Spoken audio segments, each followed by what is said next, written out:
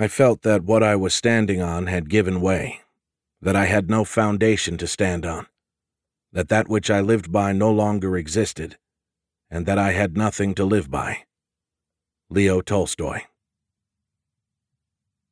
June 20th, 2010, 5:15 a.m.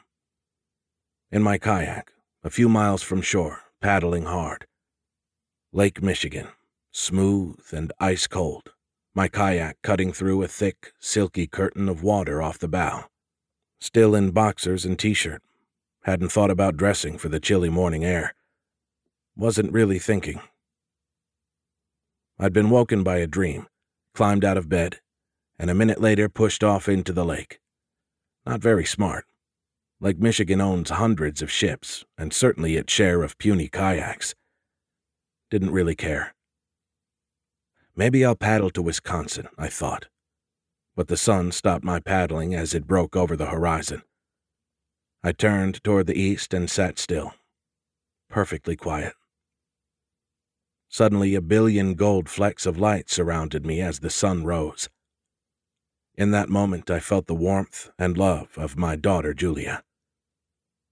"Get over it, Dad," she was telling me.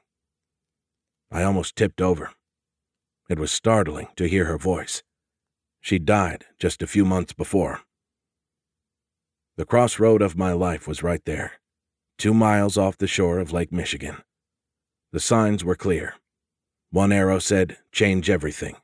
The other said, "Death." And Julia wasn't derisively telling me to get over it. She was telling me that if I was to survive, I would need to get over myself and live for what matters most. When I came back to shore, I realized it was Father's Day. This was her gift to me, the gift that would save my life. 19 years earlier, Julia was born completely healthy. Then when she was about 6 months old, she contracted the chickenpox virus.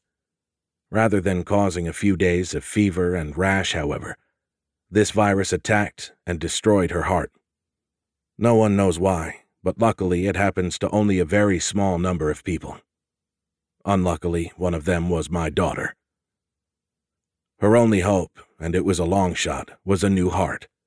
Without it, she'd last only a few months. In 1990, very few children had received heart transplants, and there was almost no data on what would happen to them. Given this uncertainty, one of the biggest decisions we needed to make was whether to even put her on a transplant waiting list. The alternative was letting her die in peace.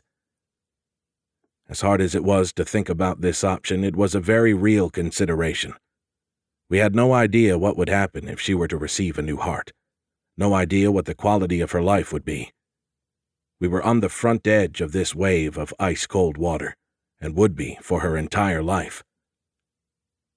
The discussions with family, my wife Jerry and older daughter Rachel, were hardly idle dinner table chatter.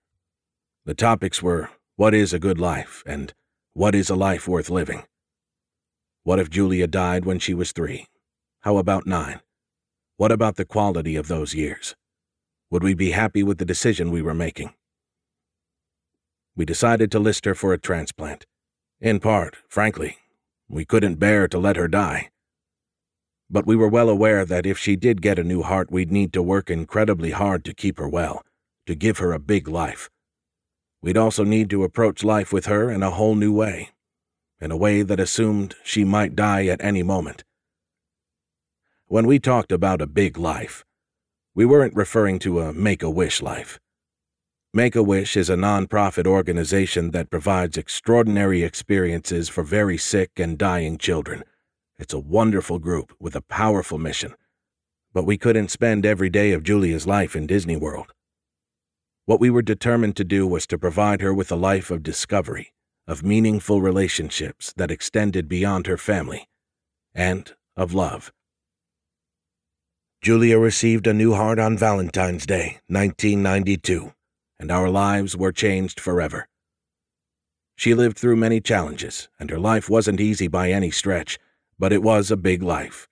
Friends, camp, softball, Girl Scouts, travel, experiences that many kids have, but that Julia never took for granted.